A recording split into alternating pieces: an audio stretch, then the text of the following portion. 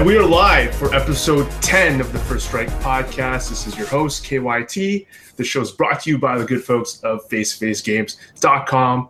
I'm super happy that we got to episode 10, and we've got our most frequent co-host, Robert Lombardi, to celebrate episode 10 with us. How's it going, Rob? What's up? Life's good. Hey, everyone. And we also got Vince D'Agostino with us on this episode. He's back for his second battle against Rob tonight. Yes, the rematch. I'm happy to be here. Thanks for having me. No problem. Just a quick little reminder that this episode can be rewatched on YouTube, or you can subscribe to our podcast via iTunes or any podcast app that you may have. So this past weekend, we finally got there. We finally got to Aether Revolt being legal in a constructed format.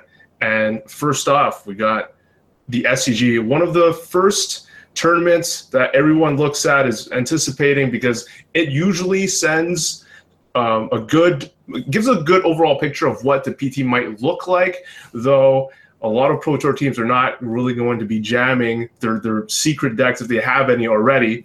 Rob, did you get a chance to check out some of the coverage this past weekend?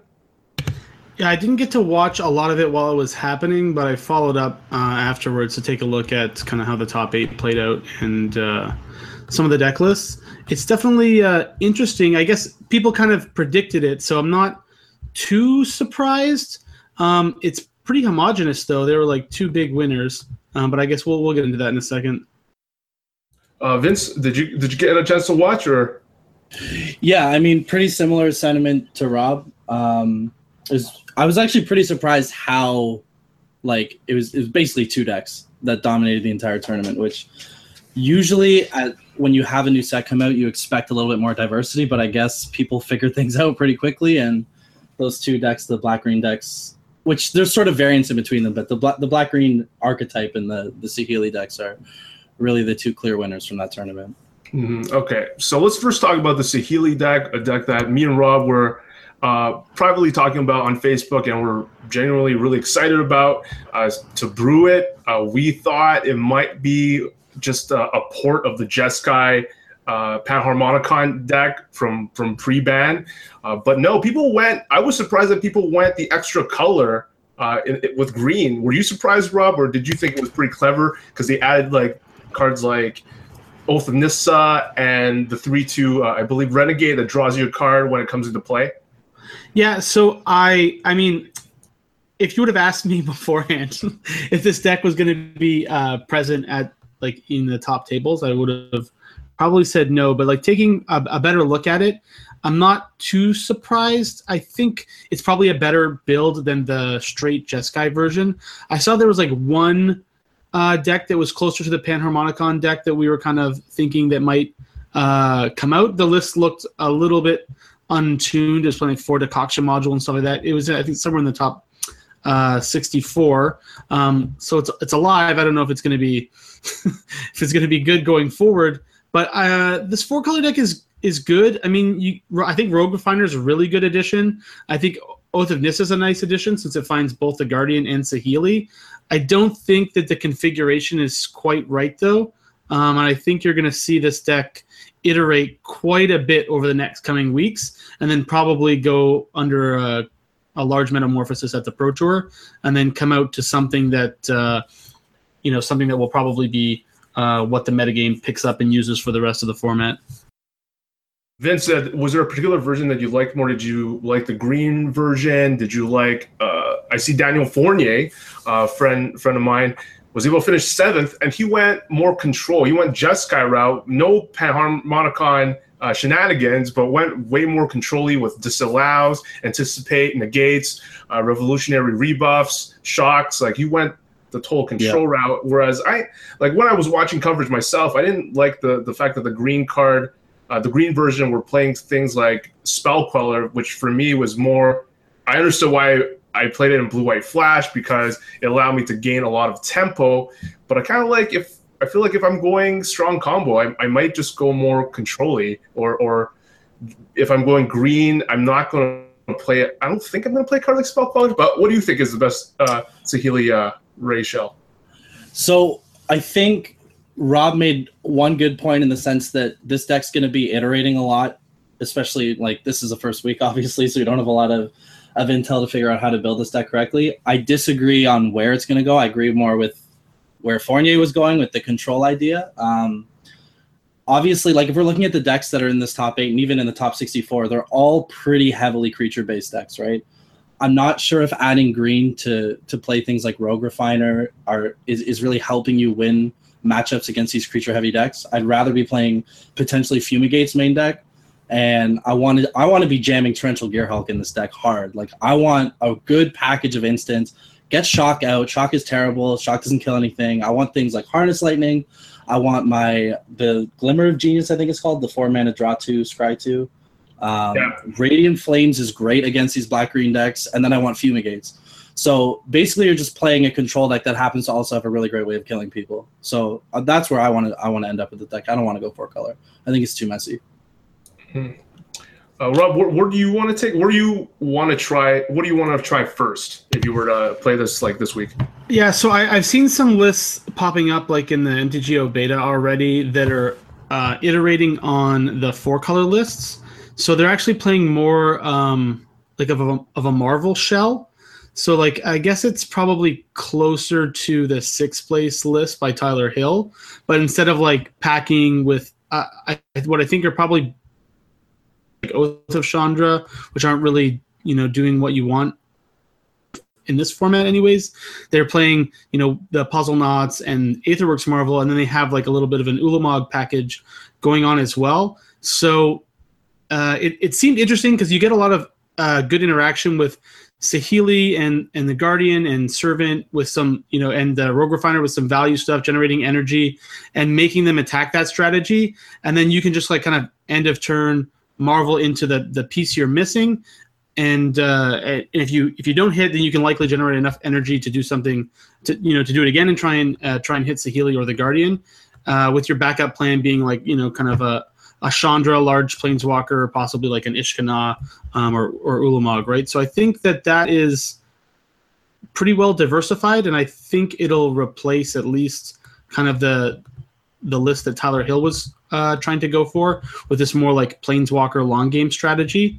I still think it's very powerful to hit an Ulamog off a Marvel, and it makes it very annoying for your opponents, right? Because they need to be playing stuff that deals with Saheeli, stuff that deals with Guardian, and stuff that can deal with an Ulamog or potential planeswalkers. So I don't know. That's probably where I'm going to start brewing and see if I can get kind of very similar to like the red-green energy decks that were kind of popping up right before all the bannings happened, and see if I can squeeze Saheeli and Guardian and Rogue Refiner into that list cleanly. I think that makes a lot of sense, Rob, because when I was watching Robert Graves' deck in the SCG coverage, he has all these cards that you mentioned that produce energy. Rogue Refiner makes 2. Of course, playing the full play set of Servant of Conduit makes 2 as well. And it was like he's playing all these cards that go well, but that also incidentally produces a lot of energy. And it's like, what are you using all that energy for? What can you use it to sort of pay off all that energy? And I've seen he plays 1 copy of Shielded Ether Thief. It's like the 0/4, 1 blue, 1 colorless, flash. Whenever it blocks, you get an energy, but you can tap it to pay 3 energy to draw a card. And why not just, like you said, with these lists, or you're seeing being involved on Moto, why not just jam Marvel to use all of that energy that you have?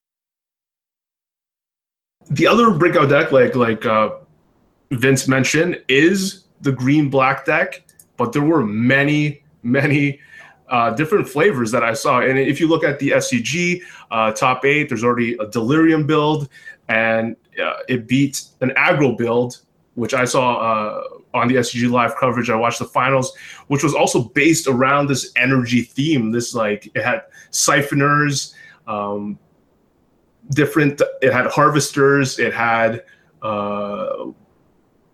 the walking ballista. It had all these different new cards that I had never seen before, and it looks completely different from the Delirium deck. Vince, was there a particular green-black build that you liked from this past weekend? So, like, yes and no. Like, I don't actually like any of the builds that were in this top 8. I think a lot of them are on the right path in terms of where they want to be, but I think the way this shell of these green-black cards works, like, you've got the Walking Ballista, which surprised me as being actually good. I was not expecting that card to be as good as it was. You have the Legend, I think it's called Rickshaw, or the one that puts counters on creatures and they can tap for green mana. So you have that, you have Ballista, and you have this 2/3 Death Touch creature, or not 2/3 Death Touch, it's a 2/3 for 2 that grows the number of counters that you produce whenever you put a counter on a creature. So you have this shell of the shell of these 3 cards that are really good with each other, and then Verdurous Gearhulk, the 5-drop 4/4 trample that puts counters on things. And you kind of have to think about, like, what type of deck would those 4 cards slot best into. Some people felt like it was Delirium, and they were playing things like Mind Rack Demon, trying to leverage things like Grimflare and go sort of mid-rangey that way. And then there's these other decks that are going really low to the ground with things like the 2/1 Menace that you mentioned that can draw cards and playing sort of an energy theme. I think going low to the ground is much better with this package. I think what you want to be doing is playing Verdurous Gearhulk as a way to just end the game, rather than sort of doing this middling strategy. So with that being said, I think I want to go low to the ground aggro. I'm not sure if the builds that were in this top 8 are doing it the right way. I don't know if energy is correct. Like, you can just jam a bunch of really efficient 2-drops and just curve out into a Verdurous Gearhulk, and that's going to be hard for a lot of decks to beat. I like Nissa in the deck too. I think there's way too much synergy with the Nissa Planeswalker to not be playing it in these types of decks. So yeah, I don't know if any of the decks that are in this top 8 got it exactly where I expect it to be, but the ones that were quoted as aggro decks, I think, are closer to where I expect them to be than the Delirium ones. Yeah. What about you, Rob? Yeah. I think I like the first place deck best. Like Vince said, he doesn't like the Mind Rack Demons. I think I don't like them going forward, but I like his choice for this tournament. And I'm not sure if it was a conscious decision to try and leverage Grimflare, or maybe if a little more thought was put into it. But you can see how he has built his removal package, right? 2 Fatal Push, 2 Ruinous Path, to the Slogness. So like Mind Rack Demon's actually like pretty good against this removal package if you're expecting people to be along the same lines as you. And if we look at some of the other lists, like that Fatal Push Grasp of Darkness mix is definitely common across all 3 green-black aggro decks. So well suited because like murder's not there, right? So like if you just curve out, make them grasp or Fatal Push one of your 2-drops, hit a Mind Rack Demon, and then like just suit it up with Gearhulk and start smashing them for 8. If they don't have 3 other cards that they possibly could have in their deck potentially, then they're just going to die to that, and they don't really have a good way out of it. So I think it was probably very good in the green-black mirrors, which is why it came out on top. But I agree that I don't like it too much going forward, as people are going to kind of get wise to that, and it doesn't really it's really not impactful, right? So it's mostly in that I agree with the shell, Ballista, Constrictor, Rishkar, Gearhulk, and Grasp with some Fatal Pushes seems to be where you want to be, and like everyone kind of has very similar numbers for those cards, and with a very wide mix of other creatures and spells and planeswalkers that they decided to use, and they all did fantastic, which means like that shell is just completely bonkers, right? So I think this deck really only has nowhere to go but up, since 3 very different lists all crushed the tournament. Curious to see where people go. Walking Ballista also, didn't think it was going to be completely bonkers, but it deals with a lot of things in the format, and with Constrictor, you just get a lot of value. It's a strong card. Yeah, I did not expect Walking Ballista to be a thing. One of my friends, Jay Lansdale, had asked me in chat while he was like building some of these lists what I thought of the card. Should he try it? It just felt, in theory, really slow. But as I'm watching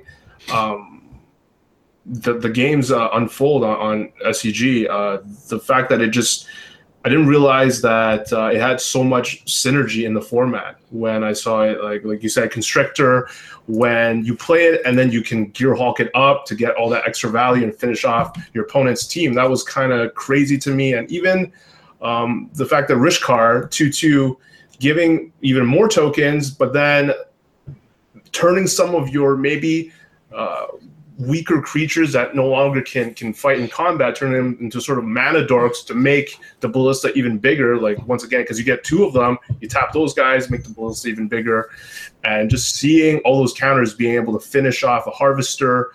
Do you think, Rob? Do you think Mardu might have to alter its mix a little, because it does play a lot of X1s, which make the ballista really good against them? Yeah, I think probably. I don't think Mardu's probably really not going anywhere, just given what it has to play, right? Like, how is it going to get away from Toolcraft Exemplar and Veteran Motorist? A mix. There's really a mix of creatures that are better than those two. Like, those two are very strong creatures in the Mardu deck, and in the, well, not Motorist, but Toolcraft Exemplar gets played in that Esper kind of aggro deck too, right? So. And Ballista, Ballista just completely wrecks both of them. I don't know, like maybe after board, people are bringing in like a lot more always watchings. Like maybe that's the solution. So you can kind of like just have your guys pumped up, or maybe more Depala start making it into the main deck so that you can, try and get a Depala or an always watching down before they get a Ballista online, and they just start like machine gunning down your team essentially. I'm not sure. It looks like the Mardu deck is probably good against, the Saheeli decks and the other kind of control decks that are, or potential combo decks that are trying to dirtle around and kill someone on turn 5 or 6. The deck is just faster than that. But I don't know, like card for card, the green-black deck just looks like it crushes Mardu at this point anyways. I mentioned on the previous show that Vince mentioned, well, depending on how you want to tune the Saheeli decks, you can have both Heartless Lightning and Shock. I was joking with Rob before how for blue-white that to stop the combo, I would jam all these Thalias, but Thalia just gets completely tempo owned by Shock these days. And watching those games and seeing just playing that turn 3 and then being able to kill it, and most of the team with Radiant Flames, I didn't feel like Mardu even had a chance. The only way it had a chance was like Heart of Kiran is more resilient, but since your board's always getting wiped, it was hard for the player to be able to activate it. And because I think most Mardu players are only playing 2 copies of Gideon for curve reasons, I see it just having a tough time moving forward. But that's just my opinion. Vince, were there any cards that you expected to see more play but didn't? Yeah, really, I still love Oath of Ajani. I think Oath of Ajani is a fantastic card, and I was really surprised to not see it, especially in the green-white tokens deck. Like, if you're going to create an archetype for Oath of Ajani, it's going to be green-white tokens with 8 planeswalkers, right? Like, that has to be the deck for this card. And there are no lists in the top 64 playing this card. I didn't find one anyway, which is, to me, mind-blowing, but maybe I'm just an idiot and I can't figure out why this card is bad. But it just seems like so powerful for what it's doing and so versatile that why isn't this in a green-white deck? Maybe it's because they're not playing Stram's expertise either. Like, I didn't see very many Stram's expertise in these green-white decks.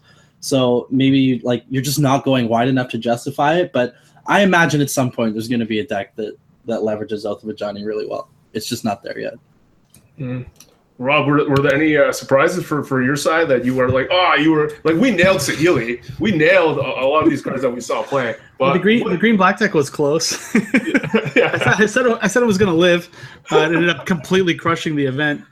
Maybe Vince Oath of Ajani would be good if it was green black instead of green white. It'd be sweet with Constrictor. I guess there's a pair of cards and then another card I'm surprised didn't make any splash at all. So I really thought that someone would have figured out a reasonable Rights Paradox Engine build, Pete, for speed with the Saheeli deck. And it looks like nothing kind of showed up. So I don't know if it's just too complicated and no one could get there, where they felt like this is the right configuration of cards, with the time they had to test. and that's the reason why I didn't show up, or if it's just like the deck's awful and I was completely wrong and Paradox Engine's not broken. It's definitely possible. And then the other card I was surprised didn't show up was like Metalwork Colossus. I thought that card was like very close to being insane, like just with Kaladesh. There were some lists at the beginning of that format that looked very interesting that ended up like not having the legs to kind of carry through when Marvel Emrakul and Blue White Flash were just, you know, dominating everybody. But I thought with another artifact set coming out, that, you know, someone would figure out a configuration for that deck as well that, you know, that could allow it to compete with the big boys. But it seems like nothing's there yet. I know I'm going to work on, I have a good Metalwork Colossus brew going on right now that I'm iterating on that seems reasonable. So I'm going to continue down that, you know, try and find something that doesn't suck. And if I don't find anything, then I guess it's black green all the way. All right, I just want to quickly remind people in the chat to give the YouTube video a thumbs up if you're liking the show, or if you've liked our show since the beginning. Make sure to give that a YouTube like. It really helps us and encourages me to give a little something to the live viewers. So I'm just gonna pick a live winner from last week's live show.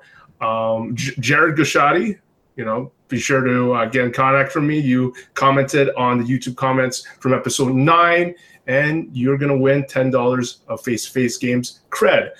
For those of you who want to join in, again, give the YouTube video a like, and make sure to leave a comment on the YouTube video. But the YouTube video will only allow comments probably 5 to 10 minutes after the show, once all the show's been processed and ready to be viewed. So now we're going to move off of standard and go to what I think what Vince knows best is some damn good limited. We both know limited best. Wow, I mean, you're a GP standard champion. No, that was a fluke. Anyways, go ahead. So Vince and Rob have debated before the show about the best commons of each color, and I've actually pulled up the site that I talked about last week, Draftaholics Anonymous, so that I could have a list to compare to these guys' debates to see what the popular folks think. And I think that's important for anybody looking to draft this week, tomorrow night, you know, what colors they should go to. So Vince, have you gotten more drafts under your belt and you feel a bit more confident than last week to talk about the format? I feel like this format feels like super fun. I've actually only drafted it once, but I feel like I think a lot about drafting, so I don't actually need to draft that much to have very unsubstantiated and bold opinions about cards. So I'm ready to brawl on this topic big time. Ready to let loose. Yeah. Vince is unhinged. I'm excited about this topic. Yeah, this is going to be fun. All right, so Vince, let's start with white. Let's just start with white. What's your favorite white common of format? Which are people who are looking as like they're to go to this color once they've seen they have a crap rare and crap in commons? So it's funny you framed it that way, because my answer is totally not what you would expect for that. But my pick for the best white common that actually isn't technically a white card is Aegis Automaton. And people are going to be thinking like, man, you are so stupid. Like, how could you possibly think this is the best white card? But when you realize what the white decks are trying to do in this format, Aegis Automaton answers that question so perfectly. Like, it gives you a good body for the early game to get to where you want to be, sort of triggering your revolts, getting your revolt shades going. The effect is so underrated. Like, I had 2 of these in my first draft deck, and once I had this card in play and 5 mana, it was impossible for me to lose. Like, I'm not exaggerating. There was no way I could lose the game. My deck was very good, but even still, if you have 2 or 3 good revolt cards, you just start chaining value to a point where in limited, your opponent will not be able to catch up. The card just does so much for these decks, and there's so many good commons in white and in the associated, like in the white-green deck, even in the white-blue deck, the white-black deck, that have good come-into-play effects that you want to abuse. And this card makes it so easy for you to do that and get to a point in the game where you can do that. So I like my Aegis Automaton, and I'm hoping to pick them up maybe later than than some of the other first pickable commons, but it's so important for these decks, and I think it's going to be underrated for the entirety of this limited format. I'm waiting for Rob to jump in here and slay this. I'm speechless. I don't even know how to respond to that.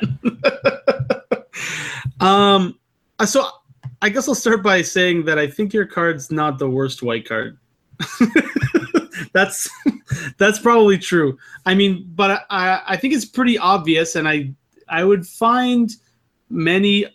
I would be surprised if many more people disagreed with me than you about this. That Caught in the Bright, it's just like it's down the best white common. For 3, which is a little bit overpriced, but if you have a vehicle, which you tend to do in Kaladesh Limited, then you can exile it. So I've seen and experienced very common play patterns where you just put Caught in the Brights on them, suit up whatever random vehicle you have, and just jam and exile it, and it's like 3 mana exile target creature, which is pretty good even if it's at sorcery speed apparently. I think I would take, if I was like, there's no Caught in the Brights in the pack, I decided I'm going white, I would be very hard pressed to not take the 2/2 Revolt that makes a 1/1 over the first Aegis that I see. I mean, I want Aegis in my Revolt decks, don't get me wrong. I'm just like taking so many cards above it. And I think if that strategy where you're just drilling around, spending 8 mana to draw a card every turn becomes a real thing in the format going forward, you're going to see a lot of shift in how people build their main decks. So I mean, if you think it's real great, you should get in now while people are not are not just prey uponing it as soon as they see it. But I don't think there's too much time for that. That's what we're here Live for. the dream while you can, Vince. Live the dream while you can. We're here to give people that advice while they can abuse it before everyone else catches on. All right? Card is great. KYT, what's the most picked combo? You already know? Please tell me it's Aegis. I'll die. Vince, you're saying, like, of course, it feels like I'm playing like fantasy sports draft where you're hoping to draft like this like player that no one wants later in the rounds. Exactly. Can you explain to me? Repeat to me again where you're hoping to draft this card. Yeah. So again, this question wasn't what is the best first pick white card. It's what is the best white card, right? I think he said 14th KYT. He was looking for it to come last. No, I'm. I misheard. I'm sorry. Go ahead. I'm probably drafting it somewhere in the 5 to 7 range. With that being said, I still think it's fundamentally important for the white decks. And if you don't get it, your deck is much worse than it otherwise would be. Okay. So good news for Vince if he's truly believing in this card, because it's actually one of the lowest rated cards by the site. So get in while it's cold as ice. And we obviously have the card that Rob mentioned at number 1, the obvious arrest, pacifism type effect is naturally going to be at the top. But it was surprising for me to see what these guys had as number 2 and 3. Number 3, well, not really, is what Rob mentioned. It's the 2/2 that makes a 1/1 Revolt. But the second place, they give it to Dawn Feather Eagle, which is the 3/3 flyer for 5 mana, 4 colors, and 1 white. When the Eagle enters battlefield, creatures you control get +1/+1 and gain vigilance until end of turn. Does that make sense to you at all, Rob?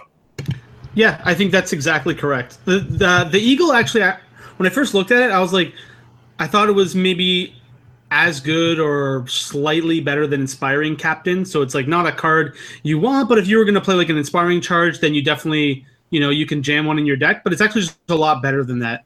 +1/+1 and Vigilance is a very underrated combination of abilities, and leaving back the 3/3 flyer is definitely worth it. And then with a bunch of random ways to kind of blink your Eagle and get value out of it later, or return to your hand and cast it again, it definitely puts a lot of pressure on your opponent. It makes for annoying.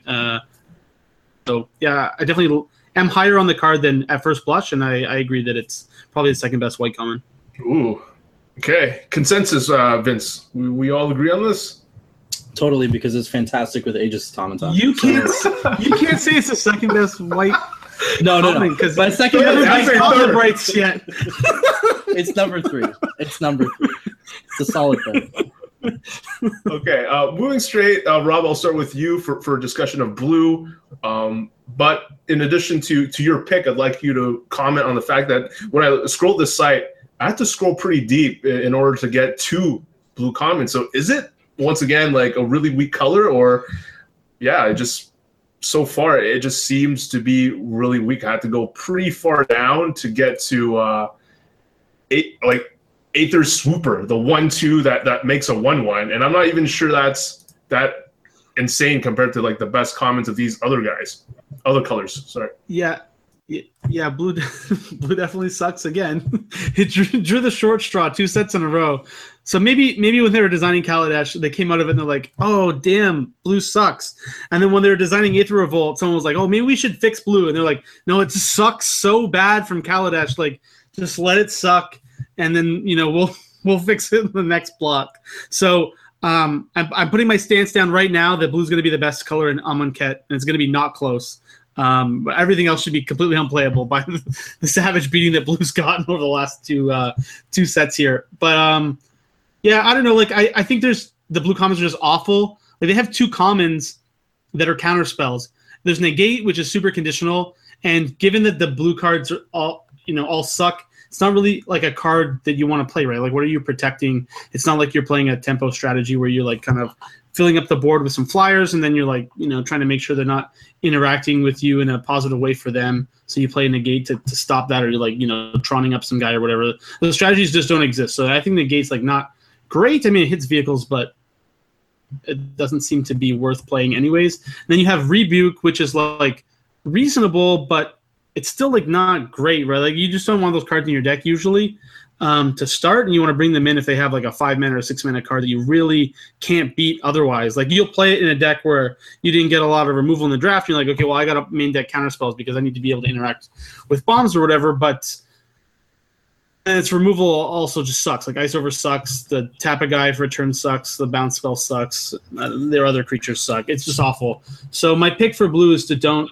pick a blue common. No, I mean, I think I would take the Drake. I think the Drake's probably the best blue common. I think the card's actually pretty good. 3-mana, 2/3 flyer that can block bears is very good for blue. I mean, it can't block artifacts, but a lot of the artifacts are either like completely irrelevant or larger than it anyways. So it's not. I don't think it's a really big deal. I think it's a lot of value for that 3 mana. It blocks Windrake and the other white Windrake. So yeah, that's my pick. All right, I'm hoping Vince has another under the radar pick, but I'm not sure he's going to have one for every color. Vince, what's your pick? We'll go tame with this one. I can't really justify any of the other awful blue commons. I think Aether Swooper's going to take the cake here as the best blue common. It's just so versatile, right? Like it slots really well into the blue-green based energy decks we saw in Kaladesh. It's really good with improvise. Making those servos in blue decks is difficult in the early game. So this gives you a really good way to get those servos going, to fuel your bigger boys at the top end of the curve. And it's also just like relatively efficiently costed. I mean, again, we're talking about blue commons, so we have to be a little bit more realistic with what we get out of a 2-mana creature. But it's evasive and it can develop a reasonably strong army with some help. So I think it's slightly better than the 3-drop. The other reason why is you get so many 3-drops in these blue decks. Like you can't really justify playing like all of these different 3-drops that are all pretty middling. So I like the idea of having a reasonably good 2-drop in blue. That's a creature that you're going to want to play on turn 2 every time. So yeah, I'm going to say Aether Swooper. All right. The public, like the people who use this site, had Bastion Inventor as their number 2. Are you surprised by this, Vince? This is the 4/4 improvised hexproof for 6. Do you see this possibly being the second best? Probably. I mean, only by virtue of the fact that everything else is awful. But I don't think that's the best blue common. I mean, you're hoping it's going to cost 4 on turn 4. That's like the dream. And good luck. Like, show me your limited decks that are casting this on turn 4 regularly, and I'll be really impressed with you. So. You think the hexproof is better than the 2/3 though, than the Drake? Yeah, the Drake doesn't do anything. Just a dirtily 2/3 flyer that you like feel bad about. Hey, Wingdrake used to be great, and this card is much better. Now it's not. strict upgrade. You don't have to worry about blocking, and it's harder to kill. Okay, Vince. Well, we'll start black with you. I think black. It's pretty obvious with the Blessed Black common. Not much to debate, right? Yeah, it's pretty obviously that 3-mana spell that gives your creature indestructible and makes it 1/1. No, it's definitely the sorcery speed. I think it's called Daring Demolition. Destroy a creature or a vehicle. I mean, this is probably the best common in the set. I would imagine. I don't know. It's got to be the best common in the set. But it does everything you want it to do. Like, one of the struggles with a lot of limited decks is trying to find a way to deal with vehicles when they're not crude. And this is a great way to just be like, okay, I cannot deal with this card right now. I have an answer that can deal with it before. Like, I don't have to wait at instant speed or do any trickery. Just jam in my 4-mana. Get that Renegade Freighter out of here. I don't want to look at it anymore. It's great. Very versatile. Not much to talk about, Rob. Yeah, I got nothing for Daring Demolition. I mean, like, it's just so obviously a good removal spell. It's well costed. I think actually a 4-mana sorcery removal spell that kills basically any attacking permanent should be kind of a mainstay of limited going forward. I think they finally found a sweet spot for that. So I like that card, and just to find kind of a more catch-all removal spell at common these days. So yeah, I don't know. I'd like to see the creature that's better than a 4-mana sorcery speed removal spell. That creature at common is going to be bonkers. No, it's definitely the best black common, and following that up, according to the lovely folks that use that alcoholic site, we've got Aether Poisoner in second place. That's the 1/1 Death Toucher. And we've got Cruel Finality, which is the -2/-2 3 mana. You scry 1, 2 colors, 1 black. That all makes sense, I think, with you guys, Vince. Yeah, I think that makes sense. I think it kind of goes to show how not deep black is as well, though. Like, I think Cruel Finality is not a very strong card, and showing that that's the third best black common as voted by these people is not a great sign for the depth of black in Aether Revolt. That being said, Aether Poisoner is great. Like, that card is really good. That card's better than Aether Swooper, and it's not the best black common. So at least black has something to talk about over blue. Yeah, I just had played my first casual sealed with my friend this past weekend. We just cracked open like fat packs and built. I just had a bunch of all my main color that I had the most cards in was blue, and I had all these Aether Swoopers, but nothing to really take advantage of the improvise. So it just felt like so garbage, and just kept losing because my friend had Nissa almost every game. So I couldn't deal with it. I was like, attack Nissa for 1. Like, I couldn't do anything. Yeah, Aether Swooper doesn't slot up very well against Nissa, as most commons in this format. I'm telling you. But yeah, agreed. I agree with that. Nissa is a pain. Yeah, I had decided my negates. Well, actually, I had to main deck them against them, 2 of them, just to be able to stop Nissa. Let's move on to red. I thought red was the one where I saw the most of in the top portion of this list. Rob, are you excited about red in general? It seems to be common-wise the color you want to be in. Yeah, it's got some pretty sweet cards. I think it's not like insanely deep, but the cards are all at least reasonably playable, which you can't say for both black and blue at least. And even white has a little bit of chaff going on in the later picks. So I'm playing sealed. I thought that the set was going to be deeper than it was. It just looked like, the sealed pool, like there's lots of different stuff you can do here. It seems like most of these cards are playable. Well, then when you draft, you kind of look at the packs and it's like, yeah, maybe maybe it's not as deep as I thought. But I mean, you can build some stuff. So I'm excited about red. I don't know if it's I wouldn't say it's the best color. I still think green is the best color. But I think red might be the color of my favorite archetype going forward if it continues to stay open. Okay, we'll talk about that archetype a bit later. Is it an underrated archetype? Oh, absolutely.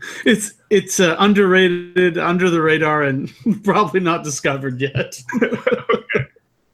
So the list I have in front of me, according to Draftaholics, is Shock, Chandra's Revolution, Aether Chaser, and Sweatworks Brawler. What do you think about that list? Yeah, so I actually, I think those 4 cards are all great. I mean, I would definitely, if I was in red and there was only one of them in the back and there was like no good uncommons and rares, I would definitely be very happy to pick any of those cards. I'm going to go out on a limb here like Vince did with white and say that I actually think that Sweatworks Brawler is going to appear as the best red common going forward. I think that the improvised mechanic is very strong, and being able to play a 2 or 3 mana 3/3 menace is currently very underrated. Like if it's almost always a 3/3 menace for 3, which is very good. Like if you look at what red normally gets, it's a 3/3 must attack every turn unconditionally. So this is now a 3/3 that for 3 that could even cost less, that instead of having to attack every turn has to be blocked by at least 2 creatures. That just allows you to do a lot of very good damage.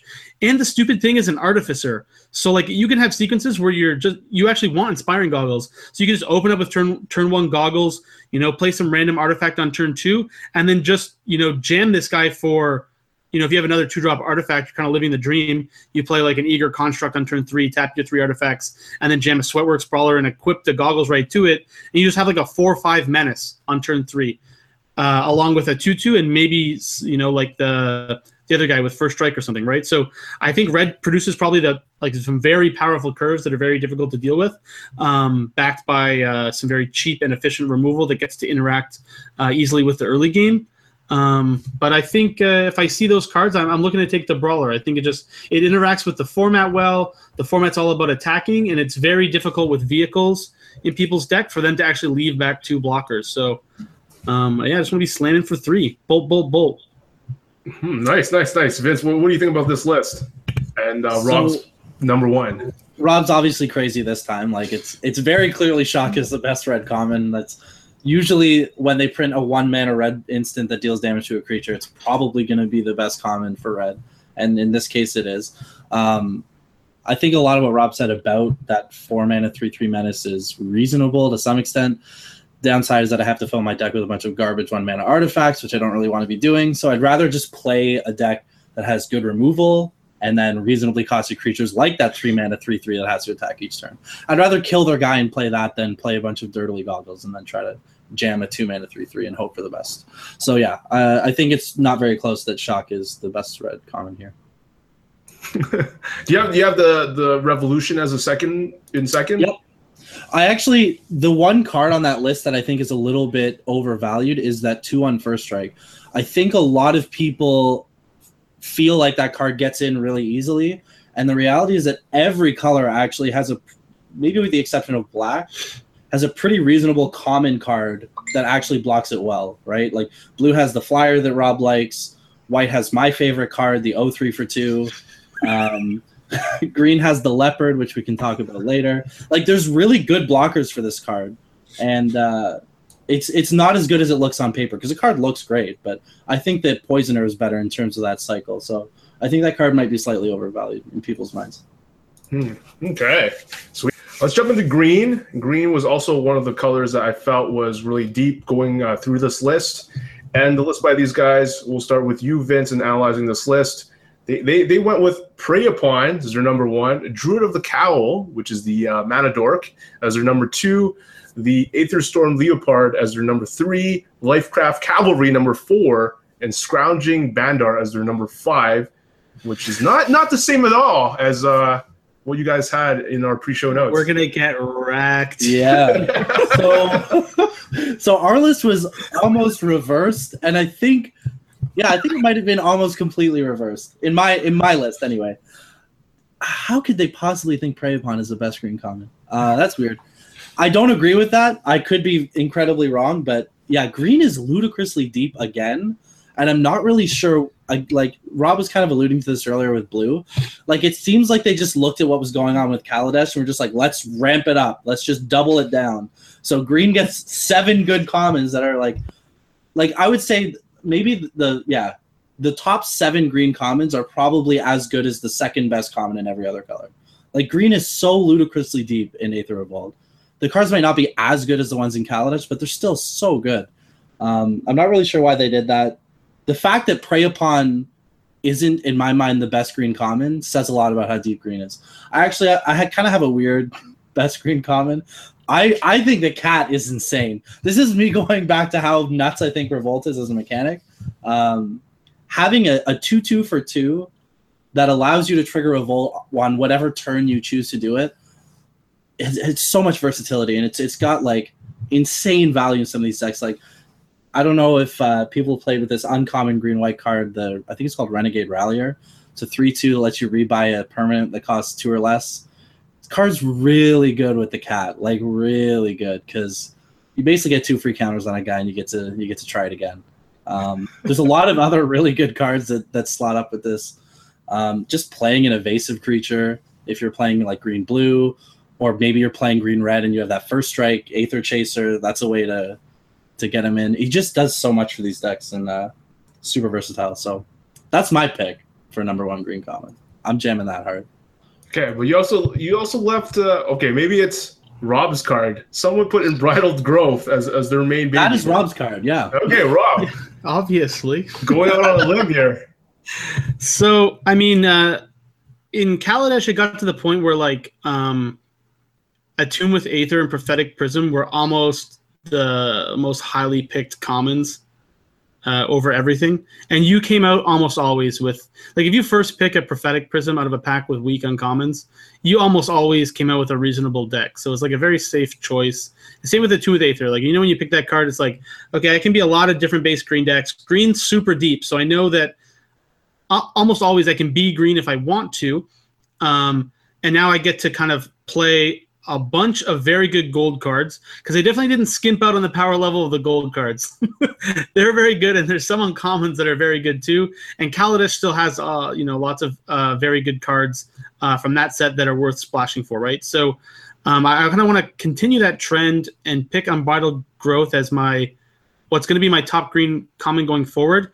I just think that if you're playing a green deck, you definitely want to be in the Revolt strategy. I think that's the strongest green strategy, it looks like, and being paired with green-white seems to be the best pairing for it. And the deck seems very, very powerful. You can do some very interesting things. But if you don't have free ways to generate Revolt, your early game is very lackluster, and I think that's how you actually can lose against aggressive red-based decks that are kind of Sweatworks Brawler, Shock type decks, right? So I don't know, like I don't think there's very many openings like on turn 1 that I want more than just playing Unbridled Growth on my forest. It means that my mana is going to be fixed. It means that if I get a Revolt card, I can trigger it, whenever I want, and it's technically free, right? Like, you're paying 1 mana to cycle, which is good, and it's not like the card's useless, right? Fixing your mana is not useless, especially in the early game, and triggering Revolt's not useless either. So I definitely think that's better than Prey Upon.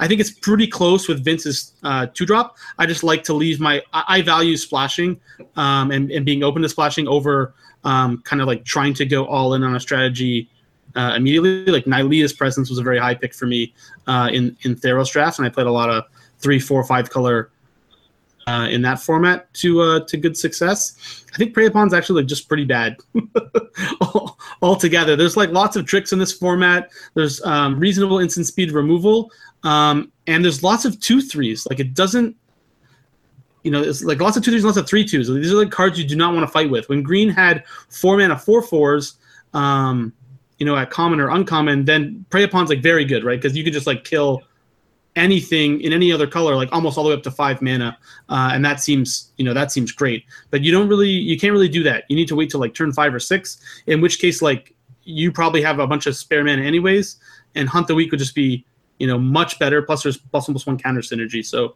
yeah, I think Prey Upon's going to start dipping, but I definitely do like the Bandar. I think the Bandar is very good, but I value the fixing higher.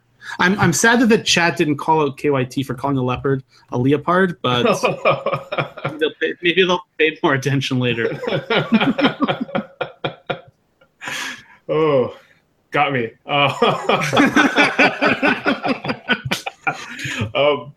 So I just feel I can see where the public might be wrong on this, seeing as how we're always told to value removal really highly, and Prey Upon has been really good, basically the best green common or arguably one of the best green commons in previous sets. But you guys have both given your arguments as to why it probably isn't that good in this format. That might drop. So it's kind of cool to see you guys have these different takes, and both of you, the under the radar picks that you both like is like this revolt, like just because they allow for that mechanic to trigger more. Now let's just go straight. And now that we're done all the colors, actually we forgot artifacts. Are there any cool ones common wise that you guys are looking to pick up, Vince? I think the only artifact at common that really stands out for me is Renegade Map. I mean, there's this weird theme that I have going on that I really like Revolt. So ways to trigger Revolt that don't require me to play bad cards is where I want to be in this format. And Renegade Map kind of, to me, I see Renegade Map as like an Attune with Aether for the Revolt decks. So you were playing Attune with Aether because it was a way to cheat a land and still get energy for the energy decks. Map is a way to cheat a land and have Revolt triggers for the Revolt decks. So that's what I like about Map. I don't think it's actually that great. Like, I'm not going to be trying to pick it early, but I do think that's probably, of all of the common artifacts, one that I'm interested in drafting in a lot of my decks. Oh, I wonder if Rob rates this highly, because it fulfills almost. It's like the green card that you love in a way. Yeah, the map's insane. I mean, it's very similar. I think that there are two very strong archetypes, at least in the early developing stages of this limited metagame. There's Revolt decks, which are like based in white and green and can spread out quite far. Actually, like I've had an Esper Revolt deck. I've seen very good green-white Revolt decks. I've played green-white Revolt decks to good success, and then improvised decks. And the map goes in both of those decks very very well, right? So I've actually been picking the map extremely highly. I've picked it like somewhere between 3rd and 5th. So like not quite as high as I would pick Prophetic Prism, but like almost as high.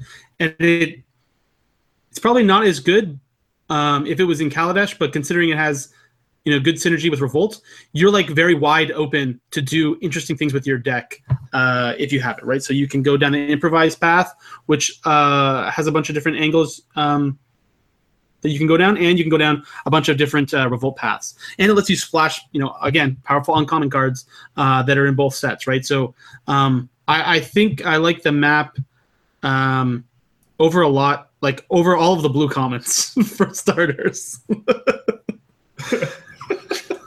Rob, do you like the map more than any of the green commons? Like, do you like it better than Unbridled Growth? So, I mean, if there was like a pack of nothing, like none of the cards that we listed are good and the uncommons and rares are bad, and it was between Unbridled Growth and map, pack one and the pack's kind of dead, I would probably start with the map, then the Unbridled Growth. But if I'm in green, I'm obviously taking the Unbridled Growth. It's like getting a random card is better than getting a land. And you get to activate it the turn it comes into play instead of activating it the turn after. It doesn't guarantee that you're hitting your land drops, but it's close. I don't know. I think Unbridled Growth is better if you're playing Forest, but if you don't know you're playing Forest yet, then I would take the map. Map's going to be sweet. You're going to see map. You got to get those maps high. You're not going to see the map wheel. If you see the map wheel, then your deck's going to be sick, like real sick. Fair enough. He's gonna get all the maps and all the automatons, so he's gonna have this huge edge in the first couple of drafts here. I think. Rob, you mentioned archetypes, so what should people be looking to draft? What are some of the more synergistic or powerful decks that you think make up this format? Yeah, so I'll let Vince talk about the Revolt decks since he's had experience drafting it. I have as well, but I think I've stumbled upon a deck early by accident just because of the way that my draft shaped up. I drafted a blue-red improvised deck, and I was actually able to scale the deck down to 15 lands. I was playing 2 Renegade maps, an Inventor's Goggles, and 3 red implements as my 1-mana rocks. And I had like 2 or 3 Sweatwork Brawlers, the blue improvised card, or blue 3 that lets you draw 3 cards, the 4/3 flyer, the 4/4 haste, and some other card that kind of escapes me at this point, with like a very low curve and some just a couple of pieces of interesting removal and a combat trick or two.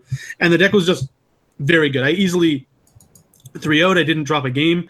The deck's curve up potential was just so insane. And there's like just a bunch of random artificers. So I made a bunch of bad picks in the draft because like there was points where I could have taken another red implement and I just like kind of let it go by me and like hate drafted a white card or whatever because I was like, oh, I'm just gonna play this red implement.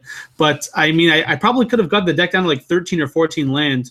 And then it would have been very reminiscent of the good old days of Theros, red, white, like a Crowing Crusader, Dragon Mantle, which was just like actually living the dream and playing 11 or 12 lands in a 40 card deck that never gets mana screwed and has like just insane velocity. So yeah, it was pretty sweet. And I picked up an ATOG in that deck, which also worked very well with the implements and the map. I made blocking very awkward for my opponent, and I didn't really lose any value on that. So I think that I like finding decks like this where, you know, the good cards in the deck are normal good cards. You know, you have to take them highly, like Sweatworks Brawler, the 4/3 flyer uncommon, like your removal spells, etc.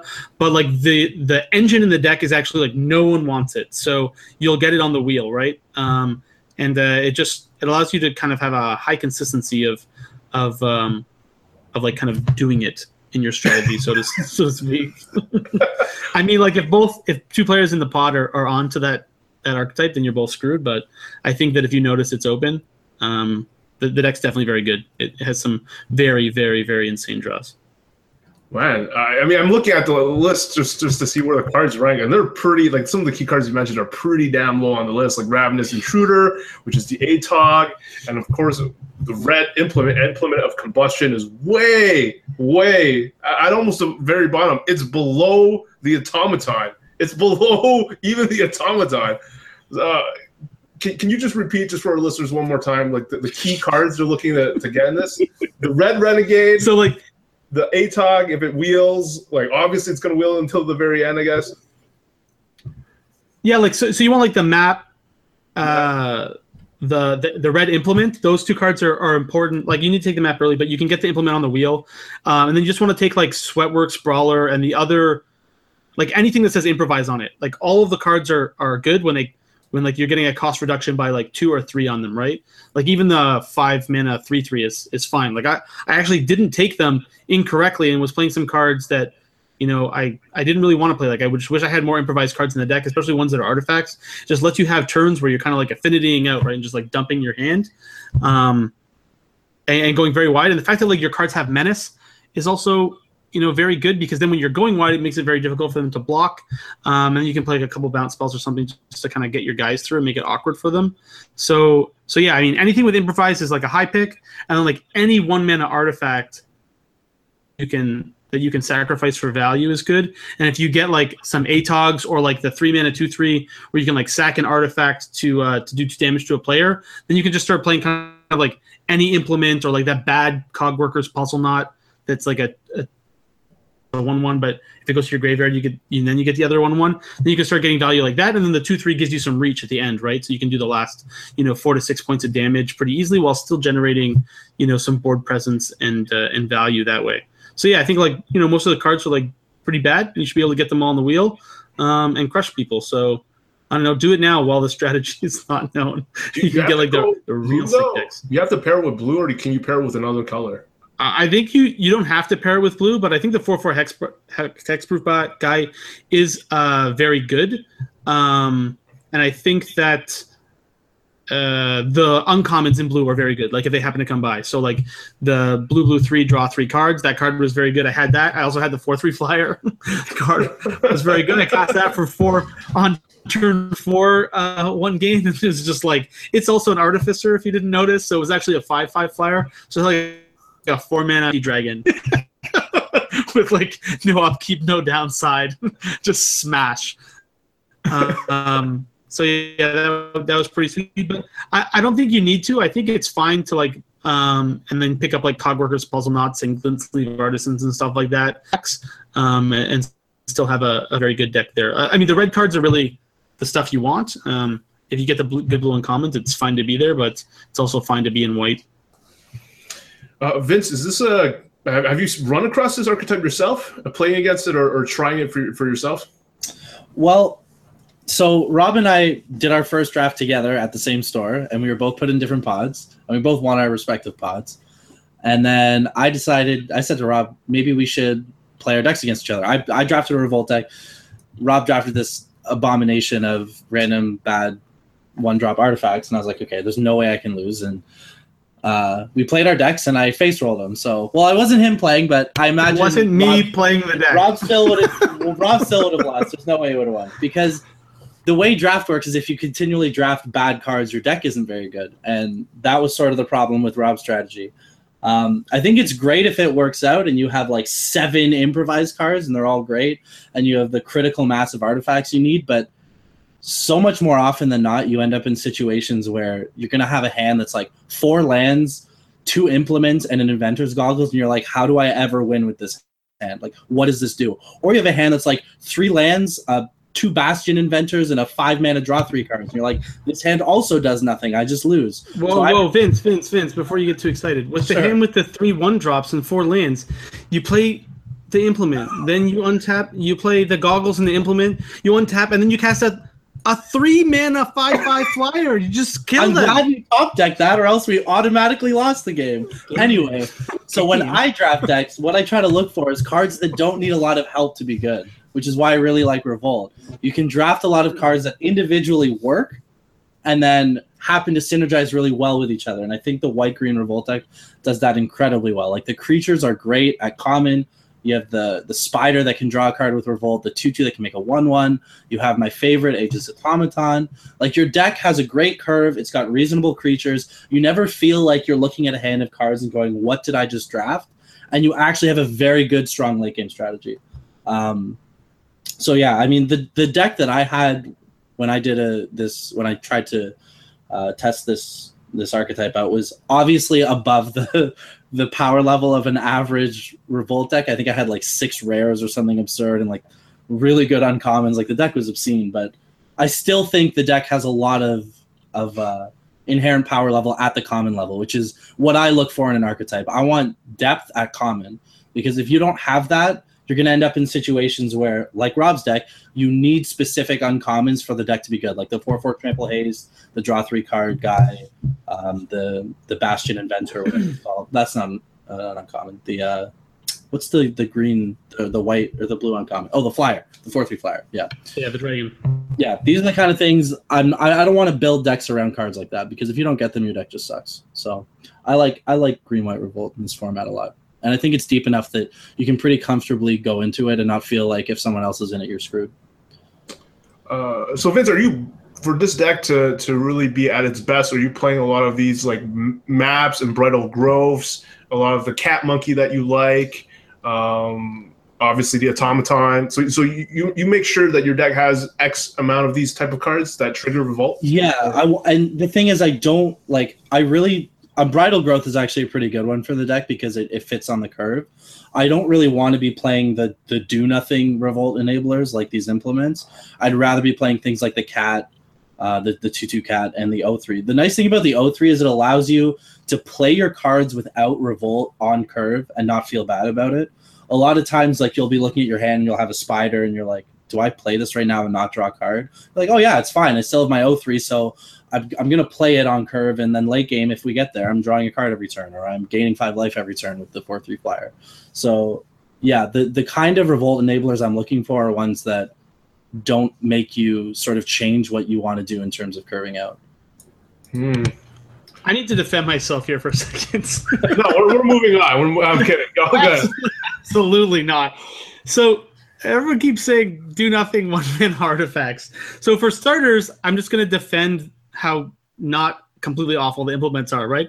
They're 1 mana, and then you can pay 1 mana to sack them, draw a card, and it does something very marginal. So their one does a damage, which you actually do want to do in red decks.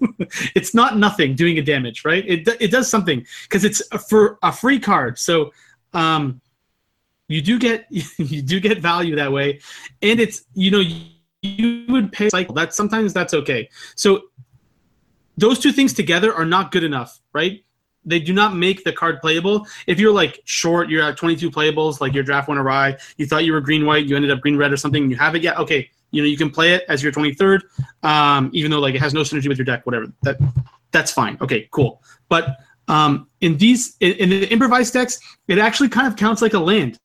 So yes, I played 3 of them, but I played 15 land. And if I would have drafted better, like if I would have known about this archetype more and what cards were key in it before going into the draft, I would have actually been able to have a 13 or 14 land deck, in which case like they're literally replacing a land slot at almost 0 impact to your deck. So in my version, I was playing 3, so it's like I was playing an 18. I was shaving 2 cards, right? So 2 lands I would have normally had. But this deck might have actually, like, if it wasn't an improvised deck, it had a bunch of 6 drops, a whole bunch of 5 drops, and like just a slew of 4 drops. So I would have probably played 18 lands, in which case like all of them are technically free. So it's like a land you pay 1 mana for that ramps you possibly, that you can cash in later if you pay a mana, do a damage to your opponent, and draw a card. So it's definitely like, you need to really think and understand about the things you say to get what's going on here, but it's not as bad as it's definitely not as bad as people think. I mean, it's not as good at face value as maybe I'm making out to be, but you need to play it if you want to play this deck. And I agree with you that I'm not looking to be in the niche strategy. Definitely want to know how to draft them, because sometimes, you get weird packs where it's like, okay, there's nothing going on here but a bad improvised card. I see a red implement. I haven't seen anything to indicate, like, for me to indicate that I'm going to be able to have a normal deck, like a good green-white deck or a black-green deck or whatever. So it's like I'm looking at the pack of, like, what can I take here and then wheel out of this pack to ensure that I can keep getting playables. And so, like, I definitely want to have that in my back pocket for when it's right to do. I'm, like, going into every draft forcing blue-red improvise. Obviously, that's completely insane. And so I'm just gonna say one thing and then we'll leave it. The only thing I actually agreed with you there was your point about you do need to know how to salvage a train wreck. That's really important in drafting. 100% agree with you. And maybe this is the deck to salvage a train wreck, but salvaging a train wreck is never where you want to start. Yeah, I agree. Okay. Salvaging a train wreck can put me to the top 8 of Montreal, though. So anyone wants to check back on You're the train wreck master. You are the train wreck master. That's for sure. I kind of like the strategy, Rob. If everyone, I assume if everyone hates blue as much as they should, maybe you just pick up. Don't rely on Bastion. Don't rely on too much on getting commons, but you get past all these Bastion inventors because people just want to not draft blue, and maybe you just get a bunch of these 4/4 hexproof guys, and then you can wreck them with just even those guys. I'm trying to see if there's other the other good ones are more like at uncommon. I did want your take on whether you actually would want, curious question, this artifact in your deck, especially since if you're going to have mostly improvised cards, and that's the rare artifact. I'm trying to find it again. Inspiring Statuary, 3 mana artifact, non-artifact spells you cast have improvise. What do you think is the upside of that card if you're going to be drafting like half improvise anyways? Would you still want that? Yeah, I don't think it would be a high pick for me. I mean, I'd have to try it out to see how it kind of looks. If it wheeled, I would probably take it just in case like I didn't get enough improvised cards. Then my deck's like I can still do something with all the bunch of random artifacts I've picked up or whatever. But given that like all the cards you actually care about casting and all the cards that are expensive should have improvised written on them already, it's not doing a lot. Card in constructed, I don't think it's like a necessity for this deck. Maybe like a blue-white deck that doesn't have a lot of improvise, but it's kind of like what you would think of as a Gear Seeker Serpent deck from Kaladesh. That's probably a better place for this card. It's like something with Aether-Tide Whale in it or something sweet like that, so you can really kind of go off.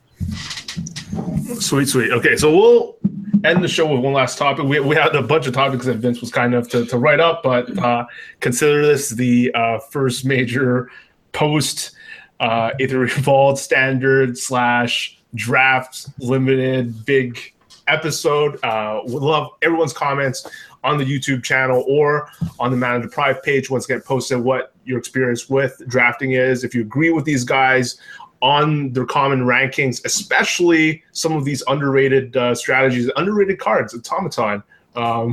The 03 that's at the bottom of this list deserves to be higher. And obviously Unbridled Growth that also is slotted in like the 5th or 6th slot online. And if you agree with these guys that Prey Upon is not as good in this format in the previous one. So we'll just end this with a fun topic because I love hearing Rob rant. And on Twitter, he's been saving it up. He's been tweeting it. I thought it didn't make sense, and I think Vince is going to be on my side, where he was bitching about pre-releases and how there probably shouldn't be any pre-releases. Why have pre-releases and release? So, Rob, let's state your case. And excellent. Thank you for giving me this forum, KYT, and insulting me beforehand. Yeah, so it just kind of like really tilted me this week. Or I guess it was last week, right? So, I was able to go to one pre-release, but I couldn't go to any others. So I had other commitments. And then there's just like literally nothing going on all week at any LGS. Like, hey, do you want to get a draft going? Oh, no, like we can't sell any packs. Okay, cool. Like, can I, buy cards to start testing for standard? Oh, no, we can't sell any cards. Oh, well, is anyone here for the standard tournament then? Oh, no one's here. No one wants to play the old standard. It's just like, what are you doing, WotC? Like, the LGS is just completely dead from Monday to Friday now after a pre-release. Like, there's just no one in the store for any reason. And it's just like, doesn't make any sense. Like, why can't they sell the cards? Who are you benefiting? Like the scumbags who are screwing over 10-year-old kids at a pre-release and trading for like that the new hangerback walker or whatever for $5 and then like selling it for 20.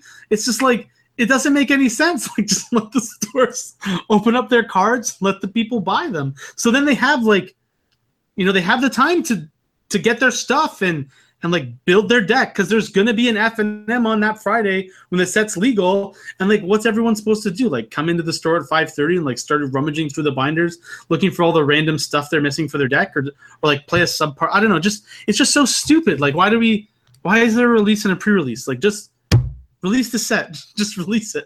Let me play. Like, like maybe no one wants to play standard still the week before, but let people draft at least. Like, why can't I buy packs? I can open packs. Like, what's going on? Maybe this made sense when there was like, huge conventions where people were playing pre-releases, but now that it's all centered around the LGS, like you're basically just like creating a sales ban on them for 5 days. I don't know. All righty, Vince. What do you think? Why has WotC been doing this entire time? I actually, you prepped me to be against Rob on this one. Oh no! I actually, for the most part, agree. Unfortunately, so the thing Rob said that made a lot of sense about this is pre-releases used to be a huge deal. You used to go to like it was basically like a 400-person convention. There were flights. Like, you had this whole system in place for pre-releases, and it felt like you were doing something like an exclusive kind of event. That was a big deal. And it was okay that you were waiting a week till the release because this was just a treat that you got. But now that you have a pre-release sealed and a week later you have to wait to do another sealed at the exact same place that you did the pre-release, it just doesn't feel like the same level of excitement or exclusivity that it used to. That being said, I don't think this is even touching the major issue with pre-releases. The fact that you then have to wait. So now we've had pre-release, we wait a week, now we get to play in the store. Now we have to wait another 10 days before Moto decides that it can have a set.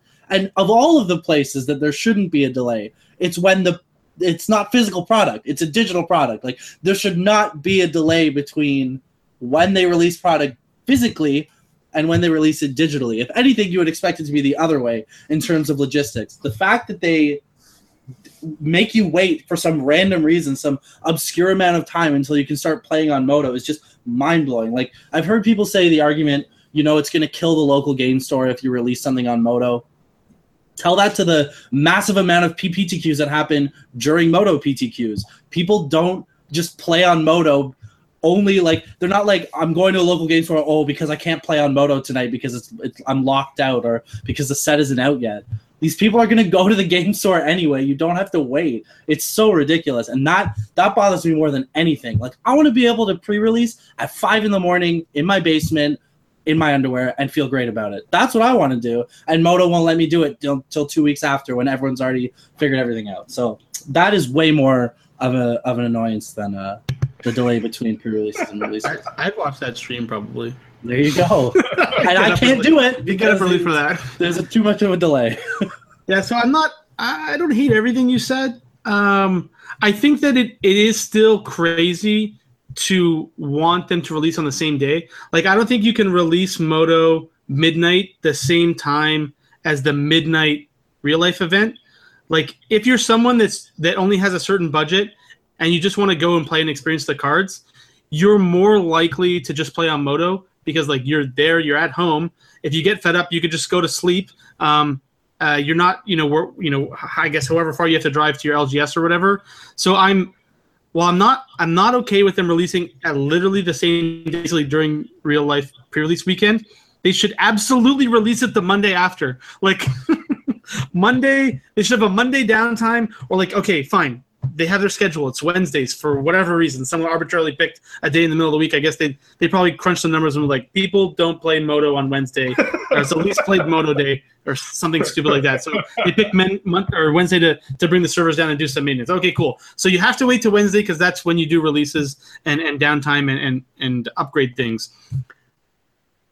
The pre-release, the set should be available on Moto, but like, you can't do that because the cards are not available in real life. So like, while Vince is like griping that he wants this to happen, I think they need to solve my problem first before they'll even start thinking about doing this, right? Because once you have the stores able to sell packs on that Monday right after the pre-release, then you can bitch more confidently that the card should be available for you to play with that Wednesday downtime right after the pre-release, right? But if the cards aren't available in the stores yet, then they might, they say, oh, well, we don't want to give you a digital product before the store, yada, yada, because they partner with the LGSs and blah, blah, blah, blah, blah. But I don't know. So, like, whatever. They should just fix both the problems. I would be, like, super happy with that. I think everyone would be super happy. I really, literally just don't see a downside to it. So that's the big thing, right? Like, who is happy with this? Who's like, I love waiting a week to start playing again. It's so fun. And then I love waiting another week until playing online. No one is satisfied with that, so I just don't get it. Yeah. Well, that's fair.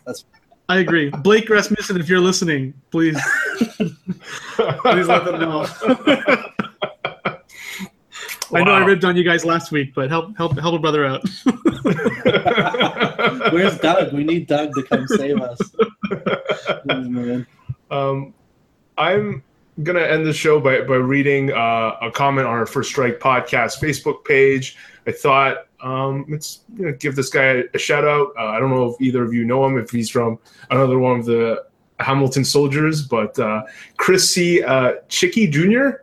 He says, can't watch live tonight, but I did play a GPT Saturday running Copycat, and everyone who wasn't on it complained about it, that it needed to be banned. Yet there was only one copy in the top 4 of the 7 decks that were played.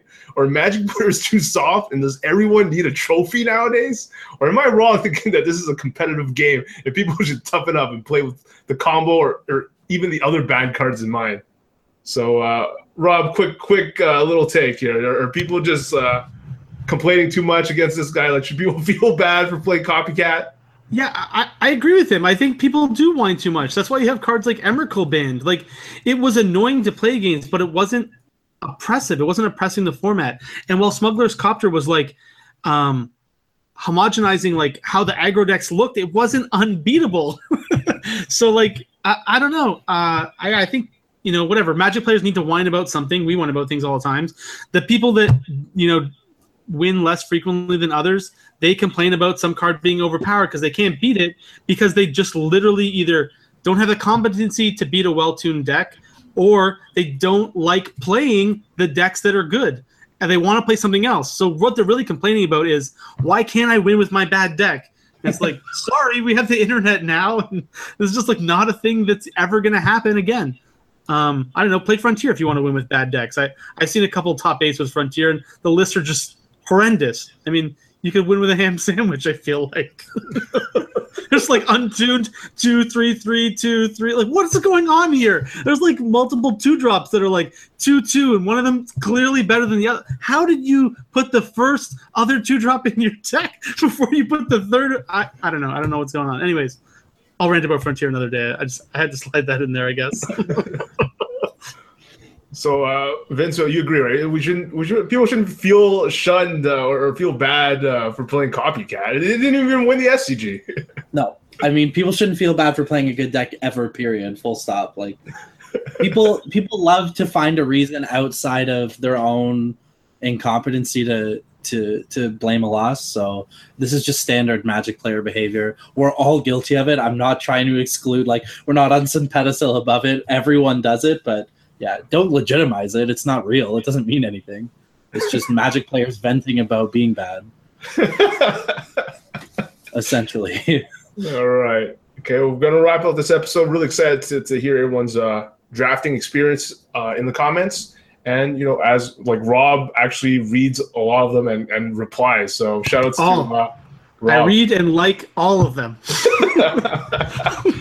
We'll see you next episode. I don't know which two we'll have, and maybe we'll have a guest at some point, because I've asked, I think I've mentioned this on a previous show, that I've asked like people like Jerry T to be on, but he couldn't come on in a previous episode because his internet connection was out of whack. But we'll have some people on.